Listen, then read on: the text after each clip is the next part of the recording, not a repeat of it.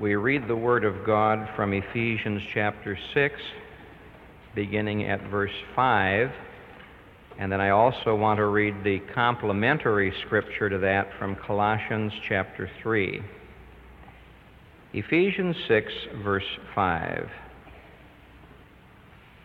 Servants, be obedient to them that are your masters according to the flesh, with fear and trembling, in singleness of your heart as unto Christ, not with eye service as men pleasers, but as the servants of Christ, doing the will of God from the heart, with good will doing service as to the Lord and not to men, knowing that whatever good thing any man doeth, the same shall he receive of the Lord, whether he be bond or free.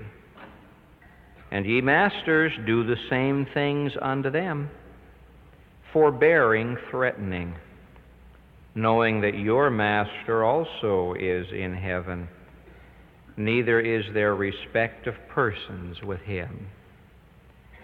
Then from Colossians chapter 3, verse 22.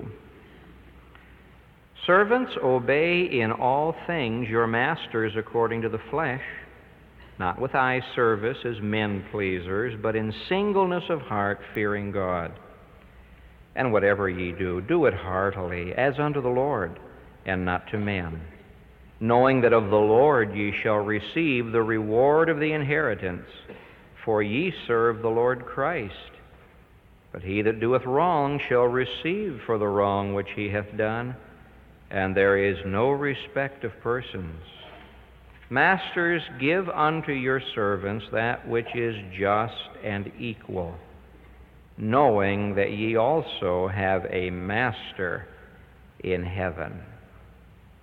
May God bless his word to our hearts.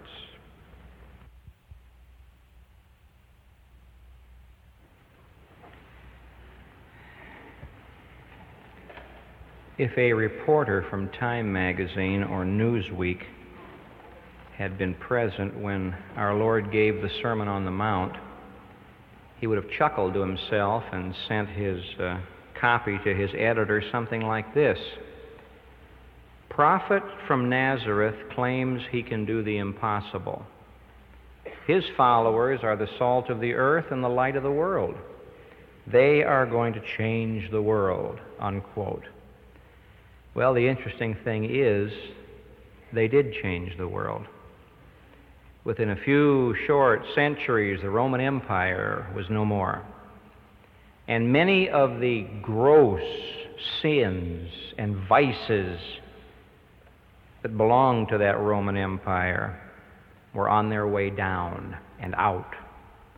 And among them was slavery. It may come as a surprise to you that when Paul says servants in Ephesians 6:5, he's not talking about the housemaid and the butler and the fellow who mows the lawn. He's talking about slaves.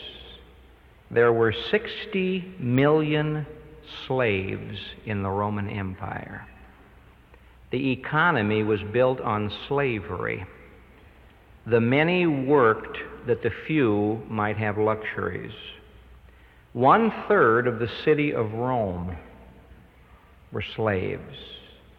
And no matter where you looked, you saw a person with a brand on his forehead or with the marks of torture and beating on his body. In every major city, there were slave markets. We still have a long way to go, but thank God, the introduction of Christianity into the world has begun to wipe out one of the great, great vices of antiquity. Now, we still face problems today. We don't have slave markets in Chicago, but people are still enslaved. If Paul were to come to Chicago, I wonder what he would do about pornographic literature, prostitution, gambling, the narcotics traffic, bad housing. You see, people are saying today, why doesn't the church do something? You people down there at Moody Church, why don't you do something about these things? And my answer is, we are doing something about these things.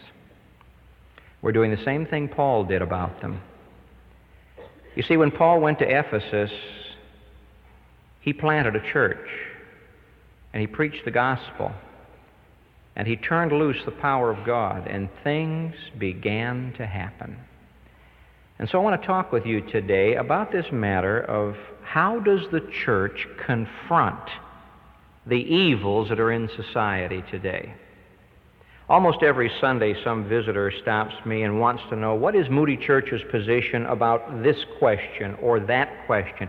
It may be a question concerning racial equality. It may be a question concerning economic security. Well, I want to answer some of those questions from the Word of God. You see, according to this passage we read today from Ephesians chapter 6, God is at work in this world, removing evil, fighting evil, and accomplishing good. And to do this, He has three tools. And these three tools worked in Ephesus, and they worked in Rome, and they'll work in Chicago.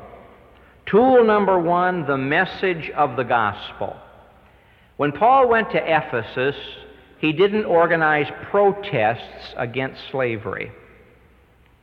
Now, there may be times when we as Christians ought to protest sin, but Paul did not waste his time organizing protests against slavery. He didn't try to organize the slaves into some kind of a revolt. He didn't burn down buildings or kill people. Paul simply went to Ephesus, and for some 3 years, he preached the gospel. He rented a hall and preached the gospel. He went to the synagogue and he preached the gospel. And I suppose someone would say, well, Paul, not much is going to be done. You're wasting your time. But quite the opposite was true. A great deal was done. And by the preaching of the gospel, slavery was attacked. And by the preaching of the gospel, the whole idolatrous economy of Ephesus was shaken, so much so that they called a great town meeting. The first tool that God uses for the changing of this world is the message of the gospel. And slaves heard the gospel and were saved, gave their hearts to Jesus Christ. Masters of slaves heard the gospel and were saved. And a whole new relationship was built up because of the gospel of Jesus Christ. Now, when you read the Old Testament, you discover that God permitted slavery. He didn't command it. He didn't bless it, but He permitted it. God was educating the race. There were numbers of things in the Old Testament which God permitted in the education of the race. The law was our schoolmaster to bring us to Jesus Christ.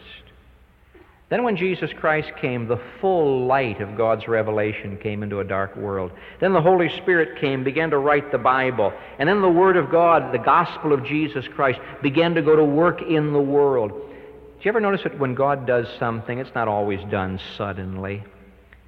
We want to tear down buildings and destroy things and suddenly do things new. God doesn't work this way. God could have spoken the whole universe into existence in 1 second. He chose not to do so. God could have prepared the nation of Israel in 1 week. He chose not to do so. He could have sent the Lord Jesus Christ hundreds of years sooner. He chose not to do so. You see, God plants the seed, and He waters the seed, and He nourishes the tree. Then He produces the fruit, and the fruit has more seeds in it, and that seed produces more fruit. And this is the way God works.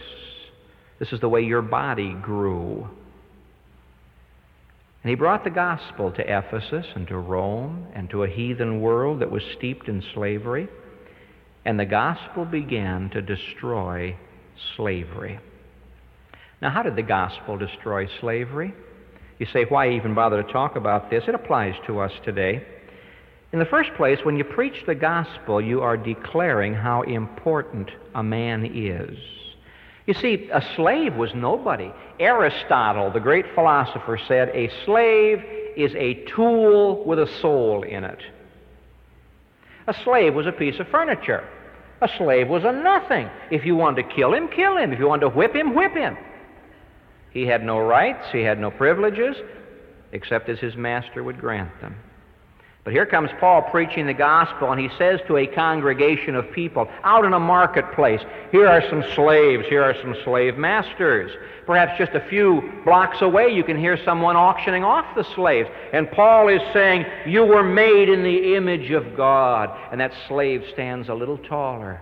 Not only were you made in the image of God, but Jesus Christ, God's Son, came to this earth and became a servant, not a master. And that slave stands a little bit taller. And that Lord Jesus Christ went to the cross and died for you. For me? For you. For God so loved the world, including slaves.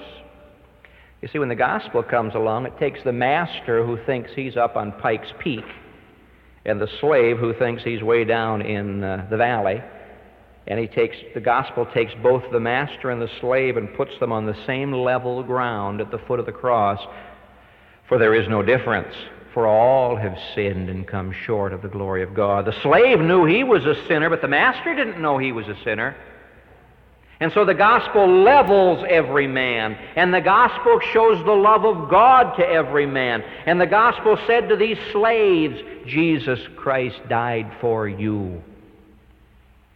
And of course, these slaves believed and were born again, which gave them a whole new position. They were now the children of God, made in the image of God, redeemed to have that image restored. And they could go anywhere now and stand tall and straight and say, I'm a child of God. The gospel gave them a whole new position. But Paul indicates in Ephesians 6, the gospel also gave them a whole new purpose. He says, now look, the labor that you're doing, do it to the Lord. You aren't serving your master anymore. You're serving the Lord. Do what your master tells you, but serve the Lord. And all of a sudden, the most menial task took on brand new dignity and glory. It used to be that the unsaved slave would go to work and say, oh, there's work to be done. My master hates me and I hate him, but if I don't do this, he'll whip me. Now he would go to work and say, Lord, help me today to glorify your name. The gospel gave him a whole new purpose in life. And of course, the gospel gave them a whole new power in life. This whole section in Ephesians chapter 5 hangs on 5:18. Be not drunk with wine, but be filled with the Spirit. Husbands and wives, be filled with the Spirit. Parents and children, be filled with the Spirit. Masters and slaves, be filled with the Spirit.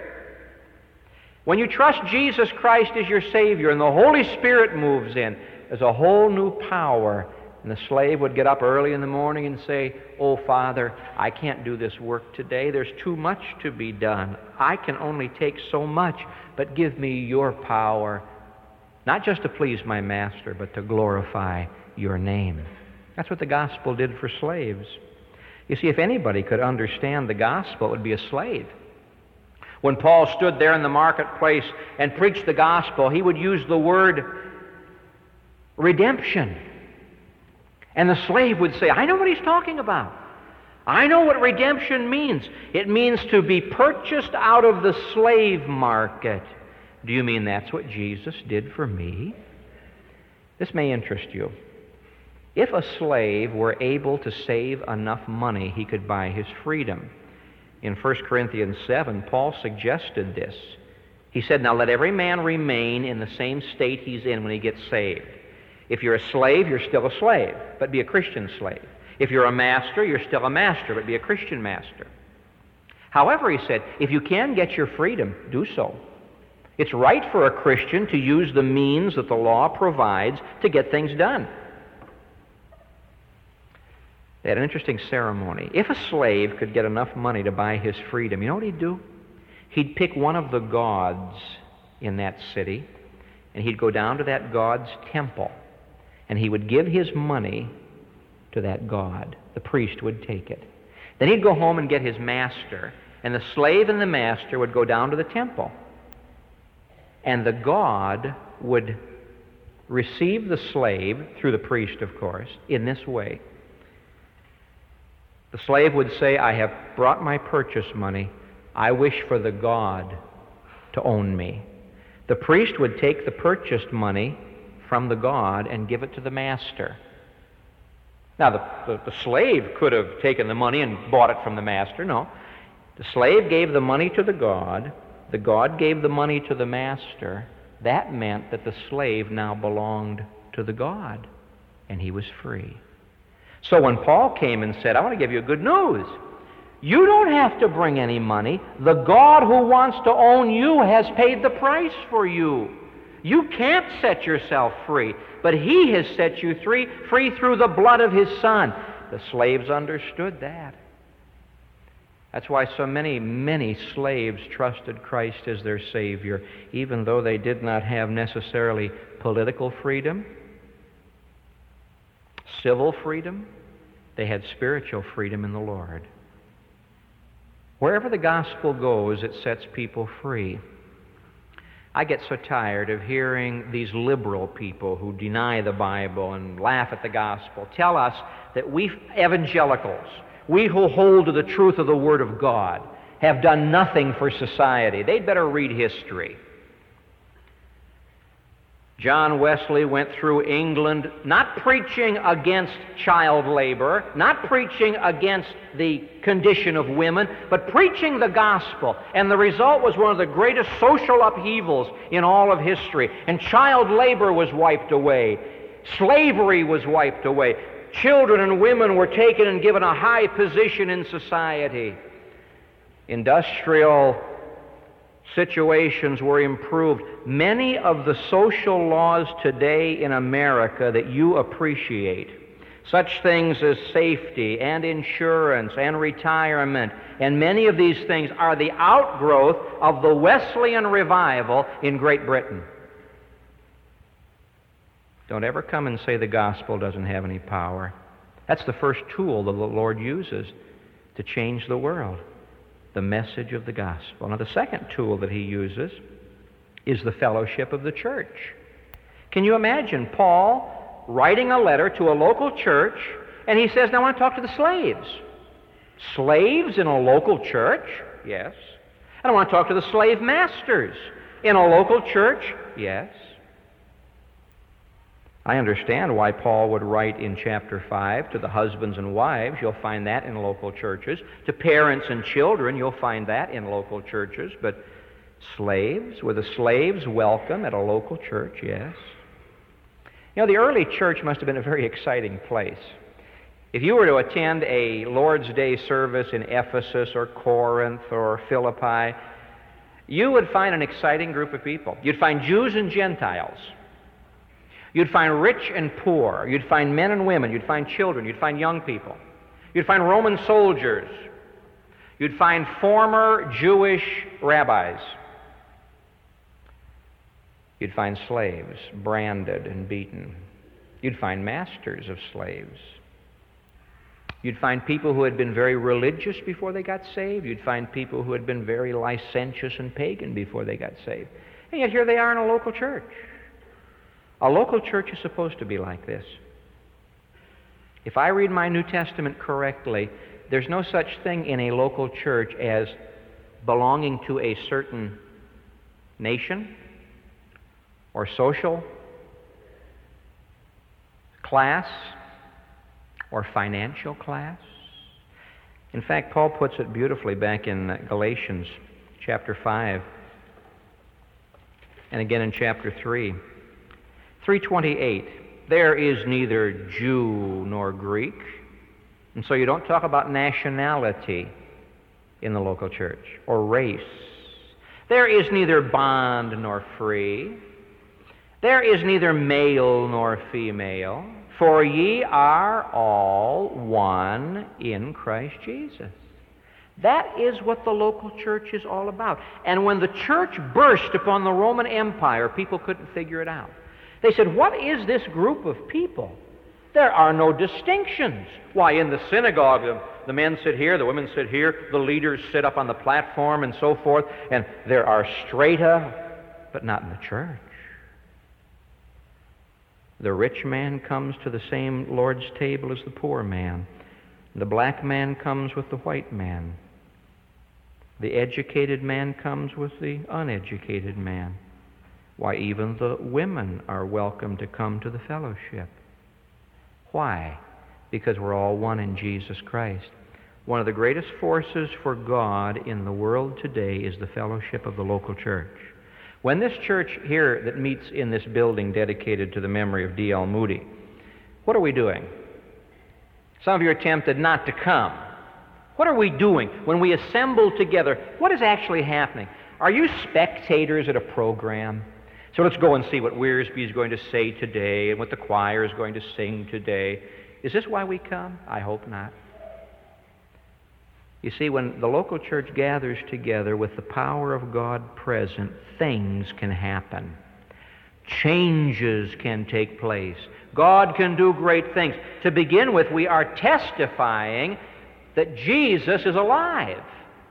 As we meet together on the Lord's Day and sing His praises, we're saying to this unsaved world, Jesus is alive. They believed He died. We're telling them He's alive. We're also telling the world that He is a gracious and loving Savior. He has saved all of us out of our sins. And we don't look at each other's face or place or race.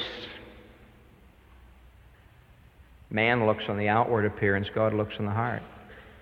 And God never meant for a church to be an elite group of people who set up their own qualifications that if you don't belong to our race or financial class, we don't want you. If you attended a church service in Corinth or Philippi or Ephesus or one of the assemblies in Rome, you would have been amazed to see, behold, how they love one another. And we need this today. The church was never meant to be an elite group from a human point of view.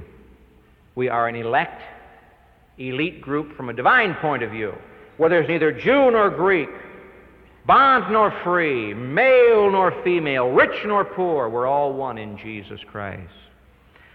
Now, maintaining this unity is difficult because you and I are prone to want to be with our own. Nothing wrong with national backgrounds as long as you don't make them front grounds. Our national backgrounds we did not choose. They were chosen for us. We're all one in Jesus Christ. And when the Church of Jesus Christ moved into Rome and the slaves got saved by the power of Jesus Christ, a whole new fellowship started, and God began to work through the church. The third tool that God's using in the world today, beside the message of the gospel and the fellowship of the church, get this now, is the conduct of the individual Christian. You see, we've gone from a big circle to a small circle. He's talking here to individual servants and individual masters.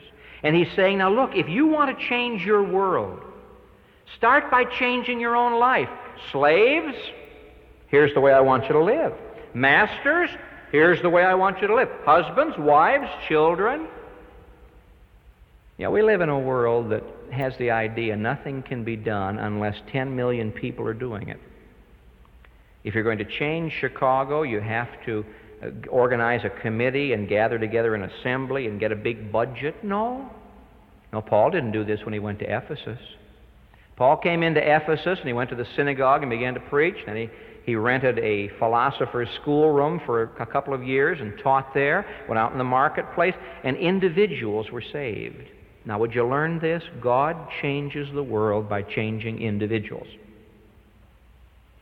Very unwillingly, John Wesley went to a meeting in Aldersgate Street that day in May, that evening in May. And while they were reading the preface from Luther's commentary on Romans, Wesley said, I felt my heart strangely warmed, and he got converted. He'd been an Episcopalian preacher, and he got converted. And when God changed Wesley, he began to change England. And the Methodist revival went through England, and it touched the man who was digging the coal in the mine. It touched the little child who was working the machine in the factory.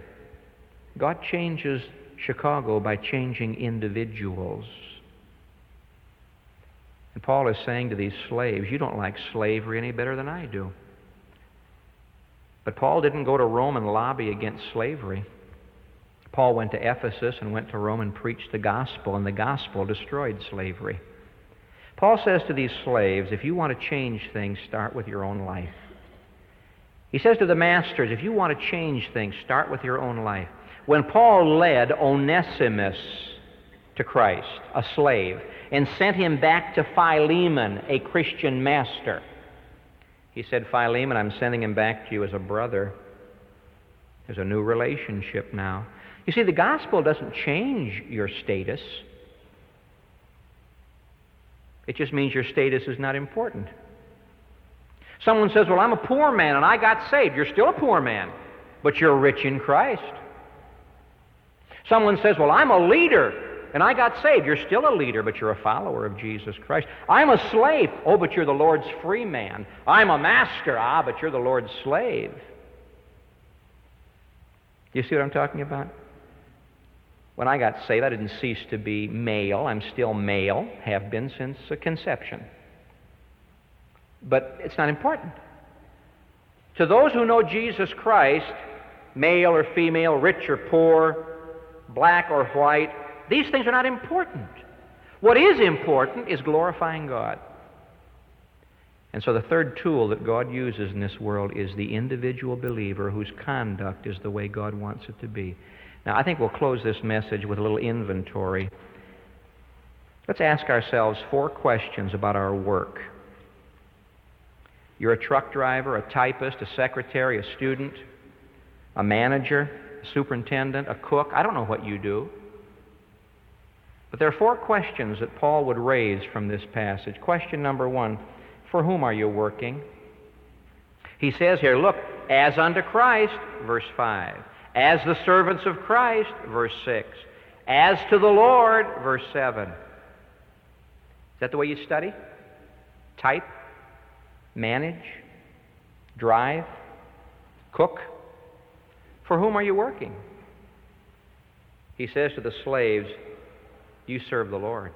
He says to the masters, you serve the Lord. The second question is, why am I working? Well, it's obvious we're working to get money, are we? That's not what Paul says. In verse 6, he says, do you work because the boss is watching, not with eye service as men pleasers? Verse 9, do you work because the boss is threatening? There are some people who won't do anything if you aren't watching them. There are some people who won't do anything if you aren't threatening them. A man's worth is determined by the amount of supervision he requires. Paul says, why are you working? Working because you're afraid of being fired? Working because you want the boss to see you? Or are you working to do the will of God from your heart? Verse 5. With fear and trembling, in singleness of heart. Verse 6. Doing the will of God from the heart. To be rewarded not by men, but to be rewarded by God. Verse 8. He shall receive of the Lord. For whom are you working? I hope we can say the Lord. Why are you working? To please the Lord. Whatever reward, to get it from the Lord. How are you working? Now, back in Paul's day, slaves were known for their laziness, their complaining, their disobedience, their defiance.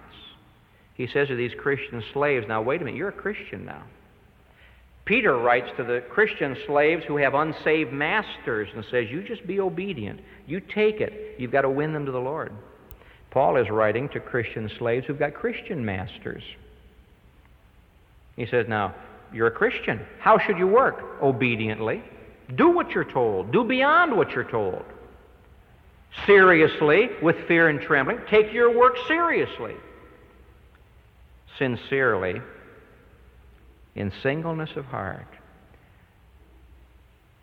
There are very few here today who would steal from an employer. You wouldn't walk off with a typewriter, I hope. But they'll steal time, waste time. And so he says, I want you to work sincerely. I want you to work honestly. I want you to work devotedly. I want your heart to be in it because you're serving the Lord. And you masters, you be fair and equal with your servants. You know, if all of our people who were involved in labor were saved and followed this, we wouldn't have a lot of the problems we've got. If all the Christians who profess to be Christians were doing this, we'd have much better testimonies. It's an embarrassing thing when somebody phones the pastor and says, so-and-so a member of your church? Yes, well, she works for me. I got problems. It's kind of hard to give the gospel to a fellow like that. Kind of hard to tell him how to be saved when a Christian is not working the way a Christian is supposed to work. And by the way, if you've got a Christian boss, work harder. Simply because you have a Christian boss doesn't mean you can slough off and take it easy. Work harder. Both of you serving the Lord. So he asks, for whom are you working? The Lord. Why are you working? To please the Lord and get His blessing. How are you working? Sincerely and heartily and honestly and devotedly. Fourth question is the hardest one of all. Will your work stand in eternity? He said, you're going to receive from the Lord what you've done. Will it stand in eternity? When you stand before Jesus Christ and He tests your work, will it stand? Not what were your benefits down here, what are the blessings going to be up there? Not what were the rewards down here, what's the reward up there? Not the praise of the boss down here, but the well done of the master up there. I can just see this happening. Here's a Christian slave, and he goes into an unsaved household and begins to live like a Christian and leads them to Christ. Here's another Christian master who has a group of unsaved slaves, and he acts like a Christian, and he leads them to Christ. It's the individual doing his job and serving the Lord that's changing the world. Now, please don't sit around and complain about what's going on in this world. We like to do it and blame everybody else. Something must be done about this, and something must be done about that. Fine. Who's going to do it? We are.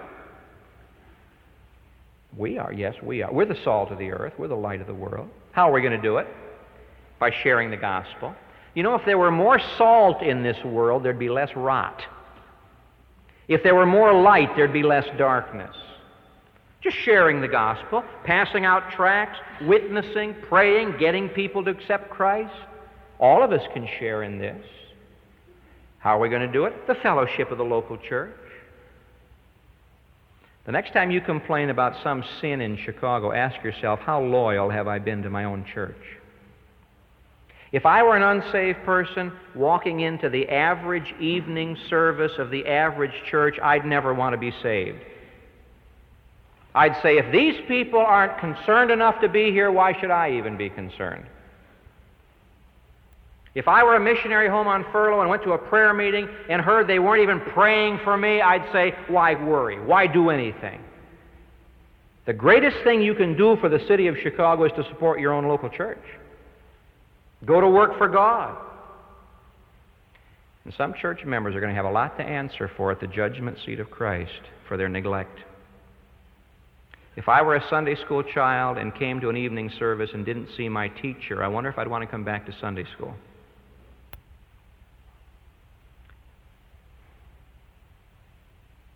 What are we going to do about it? Individually on the job, living for Christ, being an honest, faithful, hard-working secretary. Being an honest, faithful, hard-working truck driver. Or whatever God's called you to do. Because whatever you do it to the glory of God. These are God's tools for changing the world. I think Henry Varley was right when he said to D.L. Moody, the world has yet to see what God can do in, through, and for that man wholly yielded to Him. Mr. Moody said, by the grace of God, I'll be that man. Chicago has yet to see what God can do in, through, and for that man wholly yielded to Him. And some of us here today will want to say, God, by your grace, I'll be that person.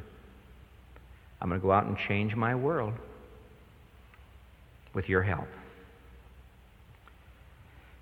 Gracious Father, we confess that sin is rampant, righteousness is hidden, Truth seems to be on the scaffold, wrong seems to be on the throne.